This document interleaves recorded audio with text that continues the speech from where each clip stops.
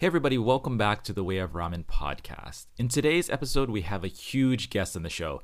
I don't even really know how to properly introduce him, so I'm just going to tell you who it is. It's Ramen Lord. Mike Satinover is a ramen god for people in the West trying to create authentic bowls of ramen at home. His recipes that have been published on reddit.com/r/ramen have helped thousands of ramen nerds around the world create their first bowls of homemade ramen. Mike is literally a walking encyclopedia when it comes to ramen. His knowledge of ramen history, its techniques, its nuances are unmatched in the US, and I would argue that he could even give ramen nerds in Japan a run for their money. In this episode, Mike talks about his love for miso ramen, history of ramen itself, his thoughts on American ramen and shops using pre-made soup stocks, and his thoughts on the evolution of ramen in America. I really hope you enjoy this conversation as much as I did, and I know I'm going to have Mike back on the show very soon. So without further ado, here's Mike Satinover, aka Ramen Lord. Yeah, thanks for doing the podcast today. I really appreciate it. Absolutely. I'm super jazzed. Love to talk ramen. Love to talk with people who love ramen. So this is cool. Yeah, I haven't done a podcast before, obviously. So we'll see how it goes. But I'm looking forward to it. Cool. So I guess let's start off by kind of going into how you got into ramen. I know a little bit about your story. You kind of ended up in Sapporo for a study abroad or something, but if you could elaborate more about that. Yes. I mean, I wish it was like some sort of romantic or complex thing, but essentially, I had eaten ramen occasionally on and off going to like Mitsuwa. I was studying Japanese in high school, so I was familiar with the food and enjoyed it. And of course, as kids, we always eat instant ramen in America. So that's not really where this tale begins. I guess it really does begin in Sapporo. So I studied Japanese in undergrad and did a study abroad in Hokkaido University in Sapporo. And for those who don't know, miso ramen, a very prevalent style of ramen in Japan currently, is invented in Sapporo in 1955. I won't get into the history of the shop, but it's a pretty fascinating one. Maybe we can talk about that later. But as you can imagine, with a region that has such influence on the landscape of ramen, there's a lot of ramen in the city. I think there's like 1,000 shops. It's not as big as Tokyo, obviously. Tokyo is around more like 10,000, but Sapporo has 1,000, and that's a lot for a population of like 3 million people or something, right? It's actually kind of linear. Tokyo has around 30, 10,000, right? Kind of scale up and down, you can see. So there's a lot. I mean, I don't even think Chicago has that many restaurants, right, by comparison. So it's a lot of ramen shops. And they mostly do miso ramen, which at the time I liked because it's my gateway. It's like the first style that I ate in Chicago or whatever. So I was curious, and I just started to like eat it, and it was awesome, obviously. It was just crazy. It's like mind-blowing. So as I continued to eat more and more of it, I think your just addiction grows. I'm kind of an addictive personality in general, and I just started getting crazy into it to the point that, like, one, all of my friends knew that I was that guy who ate ramen all the time. And then two, more importantly, I actually like did a study abroad, like independent study on it, where I talked to my advisor and I was like, I want to like study the history of this dish in Sapporo and what the current chefs are doing. And so that involved reading a lot of Japanese materials, going to various restaurants and interviewing a lot of these chefs and talking to them about like what they think ramen is like, what the culture of the dish is, what the lineage and history of it is, what it means to them, all these kind of weird nebulous questions. And I think that just further built my appreciation for this, mostly because, I think I had been a cook for a long time, but it was weird to think about cooking as sort of being sporadic or potentially not planned. So Sapporo ramen's history is not one that was carefully constructed or crafted, but really one of kind of necessity in post-war. So, and this is where the story of miso ramen begins, right? It's invented in this shop, Ajino Sanpei, in 1955. It's just a shokudo. It's just a diner, but they are making like pork miso soup, and one of the patrons, hungry for calories in this kind of post-war ridden era, is like, give me some noodles, put some noodles in. And that's really how it starts. It's not like a carefully planned, constructed dish. It's not methodical. It's grungy and cheap and fulfilling and calorie laden. And that's really all there is to it. And from that explodes these newer waves that we're seeing. It starts as comfort. And I think that was really fascinating to me as a person who may or may not have wanted to be in the restaurant industry, but certainly was in love with food and cooking. Was just like, how can you take humble origins and expanded out. So I was hooked once I started learning more about the history of it. And sometimes people are like, are you like an anthropologist, like a food anthropologist or like a food scientist? I don't know if I'd go that route, but I think it's important to understand the history of the food that you are fascinated with. And it just kept building my knowledge. So when I got back, I was hooked and there was nowhere. So what are you going to do? You got to make it, right? Like that's all there was to it. So I think the rest is history from that, but it started in Sapporo. There's no question. It began just because you eat it and it was awesome. That's really all there's to it. So what year was that? Like, because you've been making ramen for a long time. So what year was that first experiences in Sapporo? I never made ramen until 2010, and I studied abroad from 2009 to 2010. Okay. So 2009, 2010, eating it like every day, bam, bam. And somehow my college metabolism, not making me hate myself, just eating all the time, right? Maybe not all the time. I think I in total ate maybe at 100 different restaurants, give or take, over that year of time. That's crazy. So it's definitely like pulling back. No, it's not even that crazy. Like in my last trip to Sapporo, which was in just a couple months ago, I had 20 bowls of ramen in 6 days. That's crazy.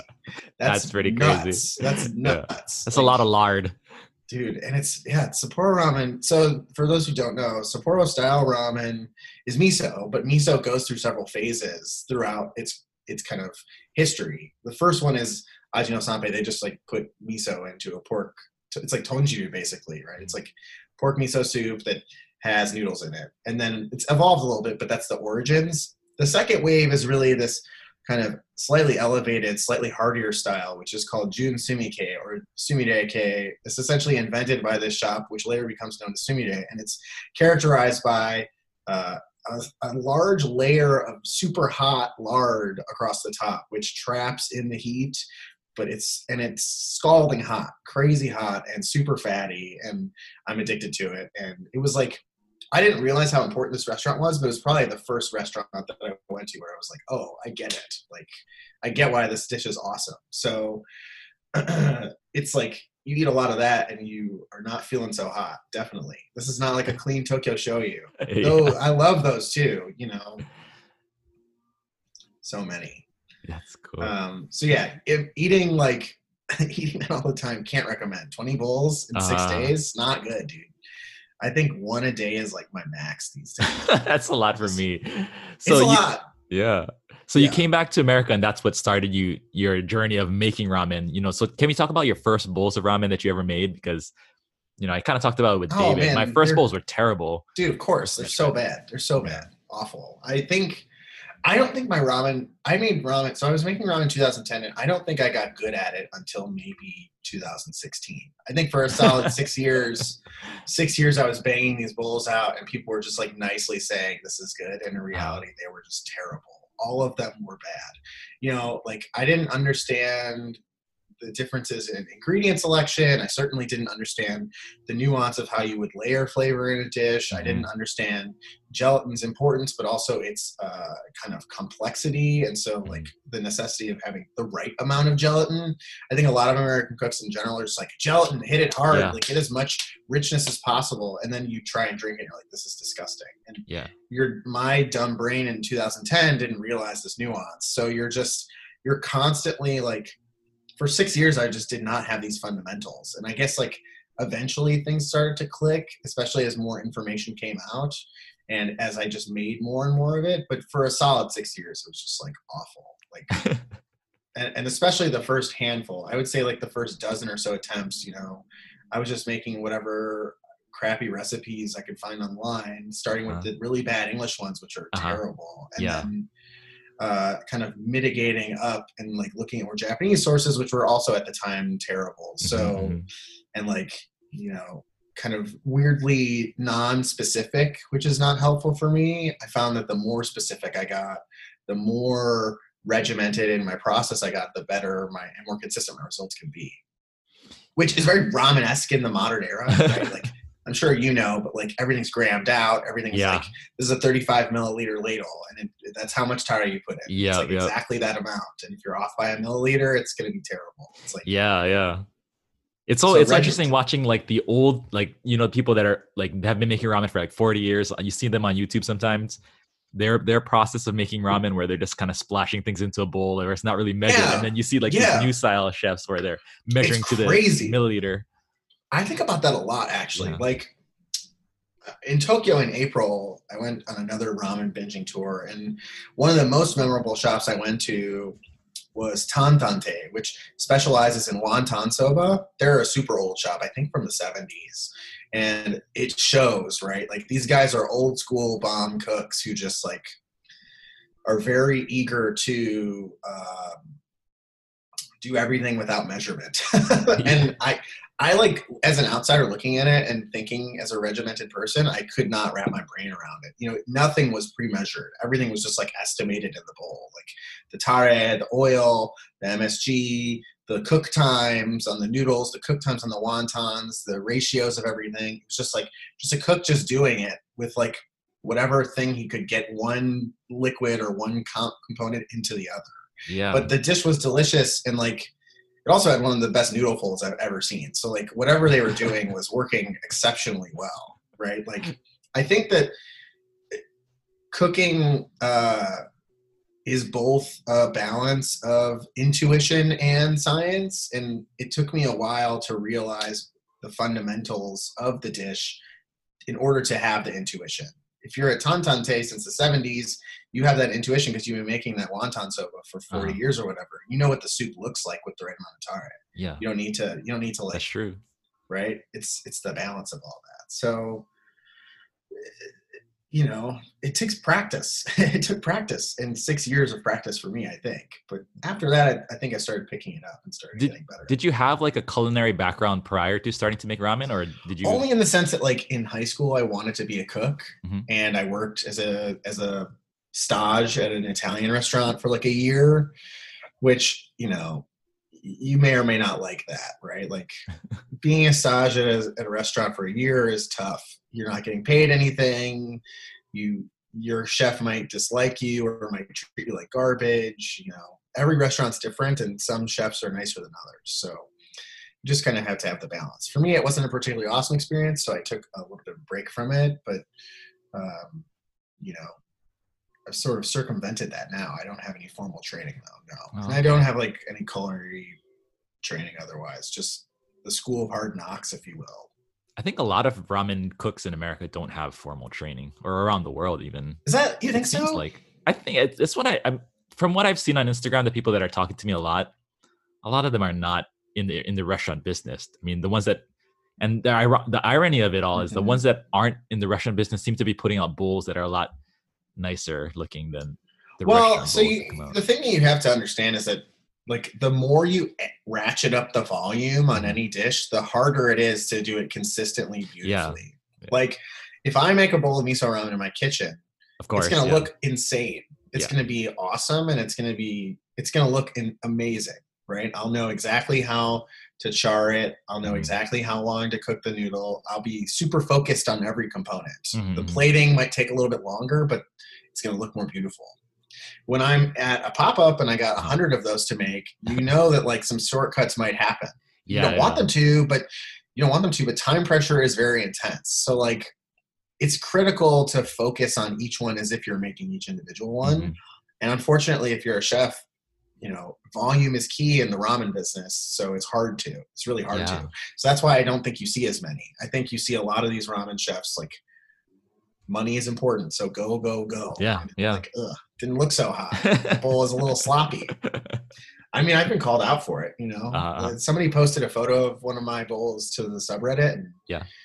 then another guy was like, "Man, this looks terrible." And I was like, Oh, "Yikes!" I was yeah. like, "Yikes!" You know, it happens to all of us. The goal is just to be disciplined, I think, Uh-huh. while recognizing that you still have to do it. But it is harder. The more you make, the more you have to make in a day. The harder it is to make every single one like beautiful. Definitely, yeah. Yeah. So how did you get so you started off with miso ramen. How did you or what made you start to experiment with the other styles of ramen? Because on the subreddit, which we mentioned, where you're ramen lord and your recipes are linked in the sidebar, how did you get into Yeah. those other styles of ramen? Where you just is that just a natural progression or It was like a natural curiosity, right? Like you do once you nail one. Let's say you're you're really into ramen, and you finally feel like you nail it. Like you finally feel like, okay, this is ramen. It has the core components of ramen. It feels like ramen. It is delicious. It's craveable. Immediately, me being the curious guy I am, I was like, well, I got to learn the other styles. In Sapporo, and this is true in general in Japan, most restaurants delineate by tare. So 3 tare approach is super common in Sapporo, where you have base soup and 3 different tares that ladle you out. Even Aji no Sanpei still is doing a shio and a shoyu in addition to their miso. Oh. I can't imagine they sell any of them. Yeah. I'm sure they sell 99% miso, but they always have like a shoyu and potentially a shio as well. And that's very common in Sapporo. So it's not like I had never had any of the other styles. I'm not so weird that I would just limit myself to one particular food, even if it is my favorite. I wanted to branch out. So once I felt like I had the miso, it's just like, well, let's keep going. Like, okay, I got one finally. Let's see if I can learn another one. And so those also sucked for a really long time. It's just, I think in the process of learning how to make ramen, I've gotten used to the fact that your first couple attempts are going to be pretty terrible. Oh, yeah. Like you just don't, everyone keeps secrets of everything and you don't have a baseline to go from. And, you know, the further away from tasting that food I got, the less of a background I had on what it was supposed to be like. So it's like, I got used to being like, man, I'm going to screw this up for sure. I think this is the creator. I say this a lot, but this is like the creator's paradox, right? Like whenever you try and make something, you have to know that your first attempt at it is going to be imperfect. It will be imprecise. And that was kind of addictive to me because you don't have a lot of experiences like that in life where you're like genuinely teaching yourself and learning. So once I started like with a new one, I had the same experience over and over again. It's kind of just like building it on. So like right now I'm doing this whole weird thing about bubbles and like trying to figure out bubbles and failing so hard, like over and over and over again, failing so badly. And like, it's kind of addictive and kind of terrible at the same time. Like, I'm not saying I like love to like hate myself, but what I mean is more just like I enjoy the challenge and like the fact that I know I'm still pushing the knowledge and not just like sitting on my laurels and doing the same thing over and over again. To me, that challenge is addictive primarily. So once I had that in ramen, it just kept going. Just like, okay, new style, new thing, new noodle technique, new thing, right? Always learning. And it just builds, right? You learn something and then there's more to learn. I think if I ever got to a point where I was like, no, I'm good, I'd be like kind of depressed, honestly. Like, I don't think there's anything in ramen that would get me to that level where I would feel like I'm sufficient. I feel like I think you can find like something to get into with any kind of interest, right? So like, I taught myself Japanese over the past 5 years. And so like your Japanese is pretty good. I feel like I've heard you on the other podcast. I'm like, oh man, I thought you were half or something. Like you actually knew Japanese. No, dude, so I'm 4th generation Japanese American. I grew up with no Japanese. My parents can't speak Japanese. Wow. But, just like 5 years ago, I decided to try to start learning because it's my heritage. Yeah, so. But he's got the pronunciation and everything. It's pretty good. Yeah, no, dude, my Japanese is pretty terrible, but it's just like you can keep going down the rabbit hole. So like, you know, you learn the basic things and you're like, oh, I'm going to just study kanji for a year. And so I did that. And then you can, I'm going to study like these. So I feel like for you, for ramen, it's probably very similar where you can always find like, oh, I'm going to pull on this thread now. I'm going to keep pulling on this string and see where that leads me, you know? So that's exactly what it is. Yeah. Definitely. So how did you, so miso ramen, were the first miso ramens you're making? Actually, the miso ramen that you make now, it's not tonkotsu miso ramen, right? It was never tonkotsu miso ramen. Oh, okay. In fact, there's a misconception that miso ramen is typically made with like a tonkotsu or a paitan style soup, so an emulsified soup. That's it's uncommon. Really? I wouldn't say rare, but if you go to Sapporo, the vast majority of the shops are using chintan. Really? And they're using pork chintan. Yeah, so Aji no Sanpei does a pork chintan. Junren and Sumire do a pork chintan. New places like Saimi, which spun from Sumire, they do chintan. The super new wave shops who run from Sumire, the Noren Wake places that kind of split off from those, they all do chintan. If you do a tonkotsu miso, you're probably going to tell people it's a tonkotsu miso. So like Tetsuya is an iconic shop from the 90s, and they do a tonkotsu miso. And so it's like tonkotsu miso. It's like paitan miso, right? It says like on the thing. Yeah, and I think the reason for that is just balance. Like miso tare is heavy a lot of the time. Uh-huh. It's often got like nerigoma and it's got fat in it, and the miso itself is robust, and you're adding a lot of miso often to the dish, and it's just like that's going to amp up the viscosity of the final soup. Uh-huh. And so, and if you're doing junrenke or sumireke, you're adding all that lard, so it's richer, more rich. So all that richness, if you were to do it with a tonkotsu, it's like a gut bomb. I think it's super unbalanced. So chefs, I think, inherently know this, and so they're using chintan usually. Cool. Yeah, and it makes sense too because tonkotsu is from Kyushu, all the way on the other side of Japan. Like that style of. Yeah, but tonkotsu. the thing is, like, if you track the history of this dish, like, it's true that the Python style comes from Kyushu, and that's mostly because of like influence from China, these white soups coming from China. But towards the 80s and 90s, everybody's making whatever style they want. Like food tourism is hitting hard. Like people are traveling. People are seeing what they're doing up north and what they're doing down south. You don't have as much delineation. I mean, the delineation is more in the sense that like stereotypes from the north go south and stereotypes from the south go north. And so they're like artificial interpretations of the dish. So like the tonkotsus are whiter north than they are south. And the misos have butter and corn south. They never have butter and corn in the north, right? It's like there are stereotypes of the styles, but the reality is like everybody knows. Like there's no like lack of like, well, what's this thing? I've never seen this before. Yeah. That's really cool. I never thought about that.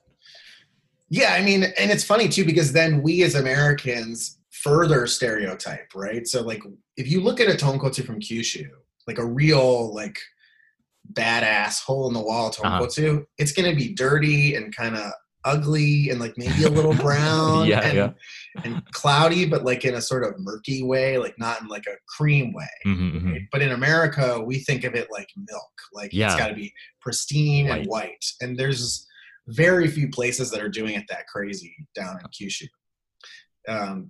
And I'm not saying this is like a Kyushu expert, so like fellas who listen to this, please call me out, but like having seen a lot of these documents of like and looked at a lot of ramen that's from Kyushu and heard a lot from people who lived in Kyushu and told me about their Kyushu ramen, it's more about just like the intense porkiness and the viscosity, and it is a little cloudy by definition, but it's never as crazy white as we Americans interpret it or want it to be.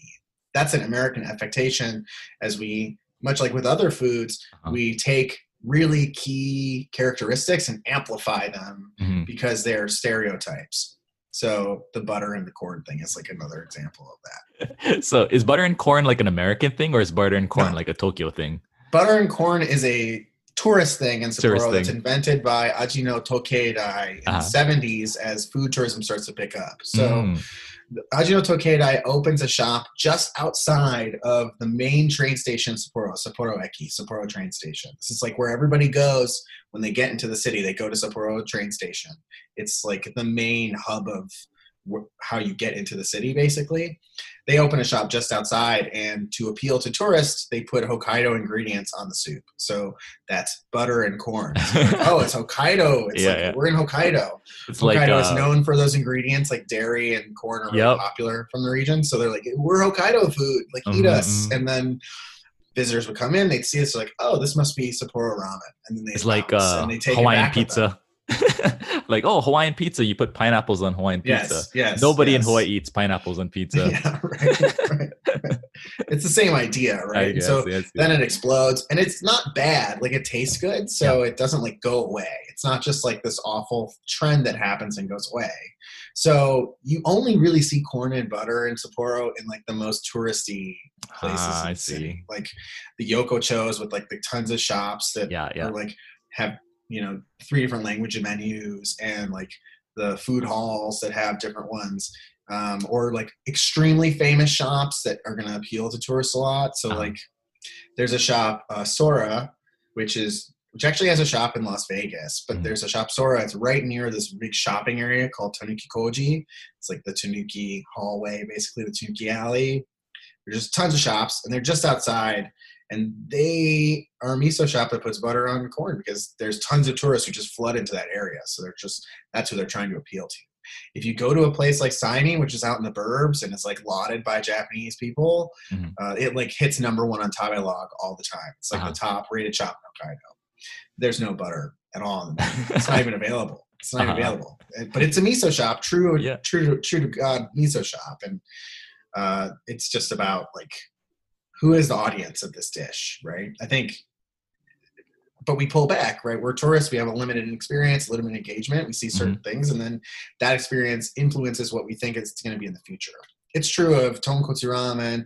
It's true of tsukemen. It's true of miso ramen. It's true of shoyu ramen. Everything has characteristics that we pull from and use as like anchoring points. But inherently, there's misinterpretation. Sometimes that misinterpretation is good. Sometimes it's not.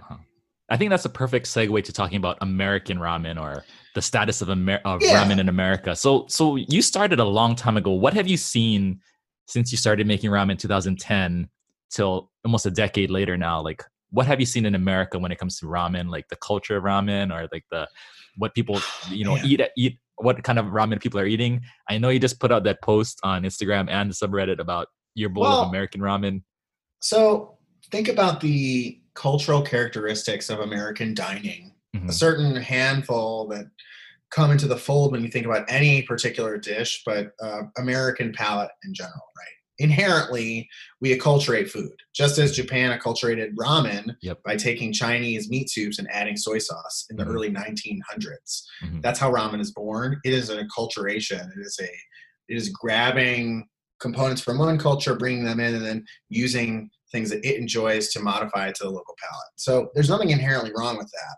However, I think that there are certain things that detract from the dish in America's ramen landscape that are maybe not ideal. So the couple that come to mind are that Americans love variety, right? We know that Americans love variety. Choice. They love choice. They love choice, but variety in particular, right? So not just like small versus medium versus large, but also like set A, set B, set C, different experiences, right? We love that. I think the reason that food halls are so popular and food courts are so popular is a result of this cultural component in society. Similarly, I think Americans love bold, intense flavors. So we are not ones for subtlety often. I think with the exception of, I'm speaking, of course, in generalizations. So like, this is not me saying that you can't be this way or that it's difficult, that you may have different tastes, but the vast majority of Americans like bold, intense, rich flavors, big, rich flavors, right? We love burgers, pizza, hot dogs, barbecue, rich, punchy flavors, often with acidic components and often with spices or other kind of things that build up that rich flavor. So just naturally with those two components, you see that tonkotsu is far and away the most popular style of ramen in the United States, across the United States. It doesn't matter where you go. And adding spice to ramen is extremely common. So that's like when I made that kind of stereotype American ramen post, it's just like an experience of that. And then similarly, Americans love variety. So there's tons of toppings. There's like 7, 8, 9, 10 toppings on a bowl of ramen, because that way you're getting constant new experience with the dish. You're just hitting them all out. I've also noticed that a lot of American ramen has kind of pickled or sour components. This is extremely rare in Japan, right? Like beyond rare in Japan, but very common in American ramen because Americans like those big punchy flavors as part of the dish, right? So you just see the bowl and you can tell like this has American components to it. I mean, there's other things too. We love meat and protein. So American ramen always has big, thick slabs of chashu on it, and it's always got an egg, right? Like we eat the egg. In my last trip in Sapporo, I had like 20 bowls of ramen, and maybe 4 of them had an egg. It's much rarer in Japan. It's an add-on. It's something like you'd request specifically. So there's changes. There are things that we take. But I don't think it's mutually exclusive, right? Like, I don't think it needs to be a tonkotsu to be appealing to Americans. I don't think it needs 8 toppings to appeal to Americans. I don't think it needs to be spicy to appeal to Americans. It's just these are the easy, obvious cultural components of our dining that can influence the dish itself in that way. And that's why those are the most popular styles. Like, that's just the nature of it. Have you seen any changes as far as like what Americans want to eat in terms of ramen, like from when you first started in 2010 till now? Have you seen a shifting in the American palate for ramen, or is it basically tonkotsu all the way through? people still demand that same I kind of mean, tonkotsu, look, or has it degraded even more?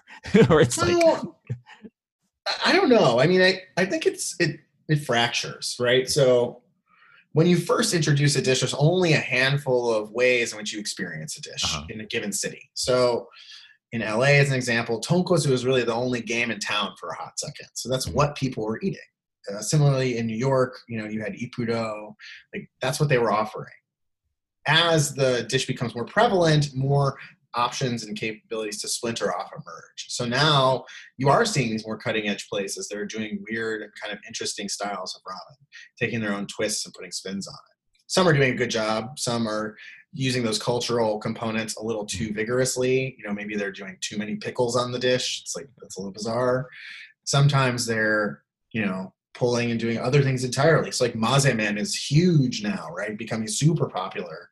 And that hits a lot of that like intense flavors, creamy, rich, decadent, those things that we love, while also being easier on kitchens, being more noticeably like other dishes Americans eat frequently, like pasta. So an easier segue for people, and having even less rules becomes more creative. So like Nakamura's new restaurant, Niche, does like a smoked salmon and cream cheese maze soba. It's craziness, bonkers. You'd never see that in Japan, but it's smart and it makes sense cohesively. It's an interesting, thoughtful dish. My friends at 210 Jack are doing like a spicy crab dish with like a beurre blanc. Like these are thoughtful, interesting ideas that kind of change the way in which the dish can exist while still understanding the core components of it. I think that that's the way in which American ramen is going. You will always have a place that's going to serve a spicy tonkotsu. It's just like with any dish, there will be these standards that we assume are gateways to our access to the dish. But similarly, there will be new people who want to push forward, right? Like I could just rattle off a bunch of names of people who are doing different stuff. The fact that like Keizo Shimamoto was making like 20 different bowls of ramen at one point in time and like was slammed before he closed only shows that there is niche opportunity to make unique foods. I don't make a tonkotsu miso, but that I sold 260 bowls of ramen at my last pop-up. Like I didn't need to sell a tonkotsu. People are like more open to it. It's a niche, but they're more open to it. I think that that's the way so to answer your question broadly about where is American ramen going, I think it's becoming more popular. And so people are doing more interesting, unique stuff. It's not the same as it was 10 years ago where everyone was doing tonkotsu. That's for sure. True. Do you think there's room for like a shoyu ramen to get popular in America? Or do you think that's just like not a match for American palates? 100%. Yes. And it's the new wave style. So I've been like a huge advocate of this new wave style, which is just chicken and soy sauce. Like there's nothing else going on in that bowl. But that's what makes it really appealing to Americans, because soy sauce is a super easy to like appreciate flavor, and Americans love chicken. It's the most consumed protein in the United States far and away, outpacing beef, lamb, pork, whatever. We eat tons of chicken in the United States. We love chicken in the United States. So a dish that has that as a focal point, it's going to kick butt. Like it's going to do awesome. Every time I serve one, people are like, oh man, this is crazy. Right. And it's such a contrast from tonkotsu, which is kind of like the image of most Americans have. It's also the have. exact opposite, right? It's about subtlety and about nuance. You're using high quality soy sauce with a lot of complexity. You're using high quality breeds of chicken that have complex and rich, but like distinct flavor, as opposed to a tonkotsu, which is not about subtlety, right? It's a fat emulsion with the goal of being like cram as much lard into your belly as possible.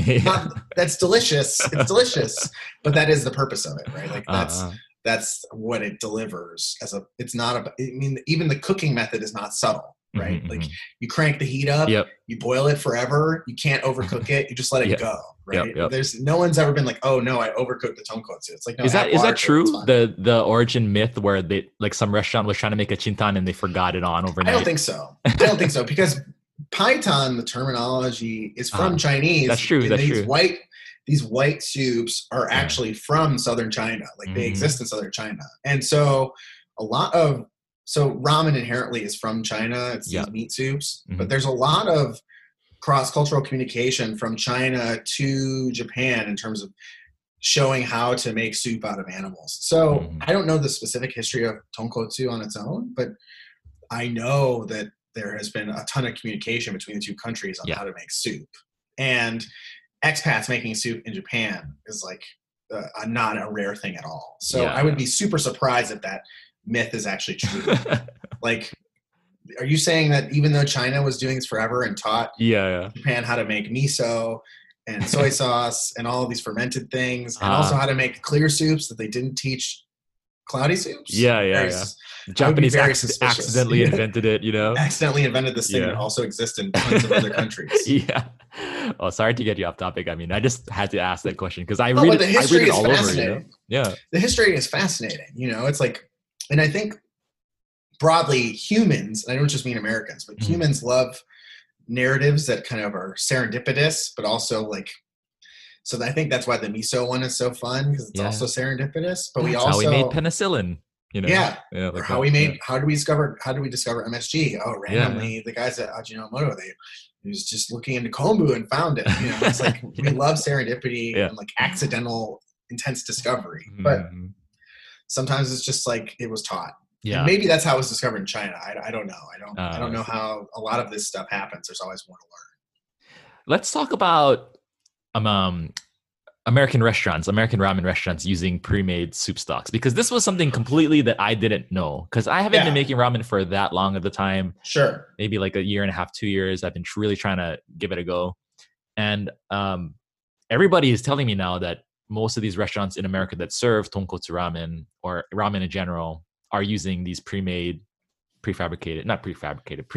stocks that are they're prefabricated. Yeah. I mean, it's complex. We'll start there. I think it's hard to identify which restaurants do and which restaurants don't, because the actual methodology is complicated. So first of all, no restaurant will ever admit it to you, even if they do it, right? Like, they're going to use soup base and they're not going to tell you. But a lot of these restaurants, what they'll do is they'll take a starting soup base and they'll add components to it to amp it up or to modify it to mask the fact that it's just a soup base. So like, and I've seen manufacturers suggest this, right? It's like, here, take our Python base, add chicken bones to it and cook it 2 hours, and it will be even richer. It'll be even more luscious and vibrant, more chickeny. So it becomes harder and harder to identify who's using it and who's not. And I don't know the statistics on who does and who doesn't. Like, I was just at a restaurant 2 days ago and like walked in the kitchen and I swore that they were using base, and they don't use any base at all. So really, like, it's really difficult to tell. Yeah, it's really difficult to tell. And additionally, a lot of chains now, this is common in Japan, they'll have a commissary kitchen where they make the base soup and then they'll distribute to all the different restaurants. So then it's like, who's using the base? It's really hard to tell. What I will say is that if you go to a restaurant and they serve sushi and ramen, there's just like no way. Like, ramen takes up a lot of space to make in a small kitchen if you're doing a lot of different types. So if you've got 5 different types, that restaurant either has to be huge, right? It's got to be a massive restaurant, or they're probably using soup base. It's kind of stuff like that you have to think about. So the challenge is just that it's kind of hard to tell. Like, the pre-made stuff is not bad quality. Like, it's pretty good. I mean, you ever have the Sun noodle kits with like the pre-made tare? It's not bad. It's not bad. It's not like unique. It's not like distinctly. It's not distinctly that person's expression of ramen, but it's not bad tasting. So I think that's why people can get away with it, because you can, like, it's hard to tell. It's hard to tell that you're using a base or not. And I actually got asked. I was doing a class in Nashville on ramen with the guys at 210 Jack Green Pheasant, and they hate the stuff, right? They make everything from scratch, and they hate the stuff. They feel like it dilutes the brand of ramen, and I don't think it does. But somebody asked in the audience, like, how do you tell if somebody's using a base or not? And I don't think I have a good answer. I think the answer is just like, you get clues. Do they have 15 different soups on the menu? There's no way, right? Like, you just can't. It takes so long. It's like you don't have the room to make all the soups.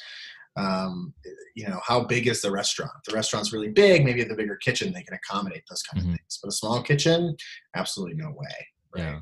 And then So it's just like you can just get clues. And I think once you eat more real ramen, you start to notice like, wow, this is like really intensely watery, or like this doesn't have the body that I would expect from a soup like a tonkotsu. Those are the things you can get. But the reality is like sometimes you just can't tell. That's the problem. Is it a pretty widespread practice in Japan too for like smaller restaurants to offer ramen? That's what I've heard. I mean, again, I don't know the statistics on it, but what I've heard is that the vast majority of ramen shops use base, or start with a base. I mean, I know crazy famous shops that like I don't want to be the bearer of bad news for these shops, but like these are legendary shops that use base. They throw base into the soup even, right? Yeah. Like, it's part of the component. And if it's not even just like pure base, it's like there are manufacturers who make flavor enhancer bases that you can add to your soup to make it taste more chickeny or make it taste more porky. So it's super common.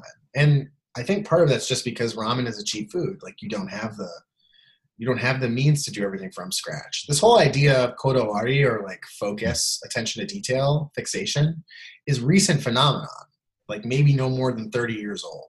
So prior to that, it's just junk food. It's just like food that like gets you going and gets you on about your day. So it's not surprising that a lot of these shortcuts exist because they reduce costs. They make it, you can pass those savings on to a customer. Mm-hmm.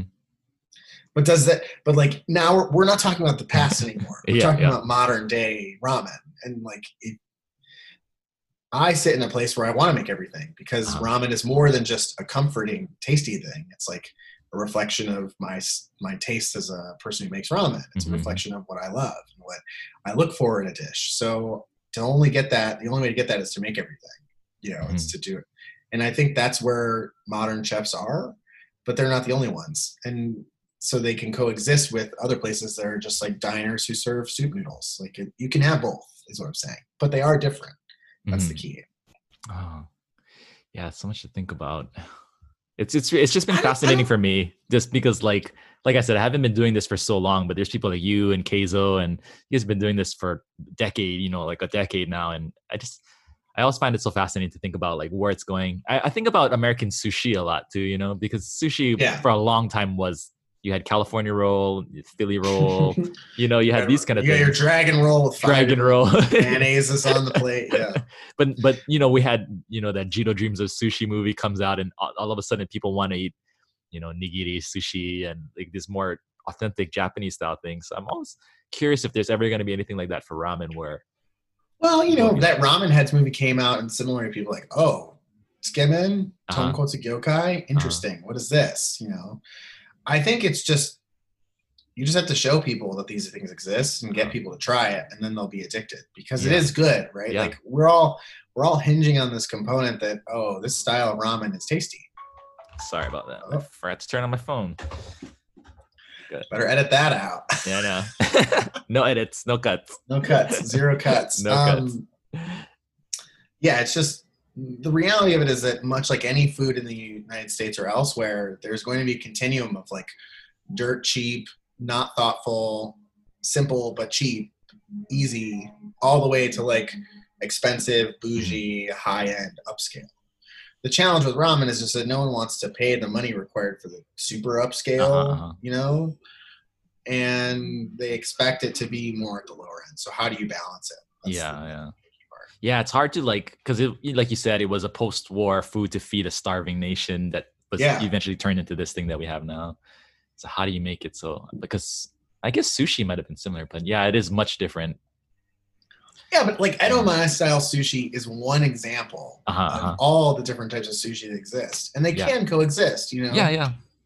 I can love an omakase meal that's $220, and also love dirty $2 piece sushi, kaiten sushi on the conveyor belt. Yeah. I love both. They're both good.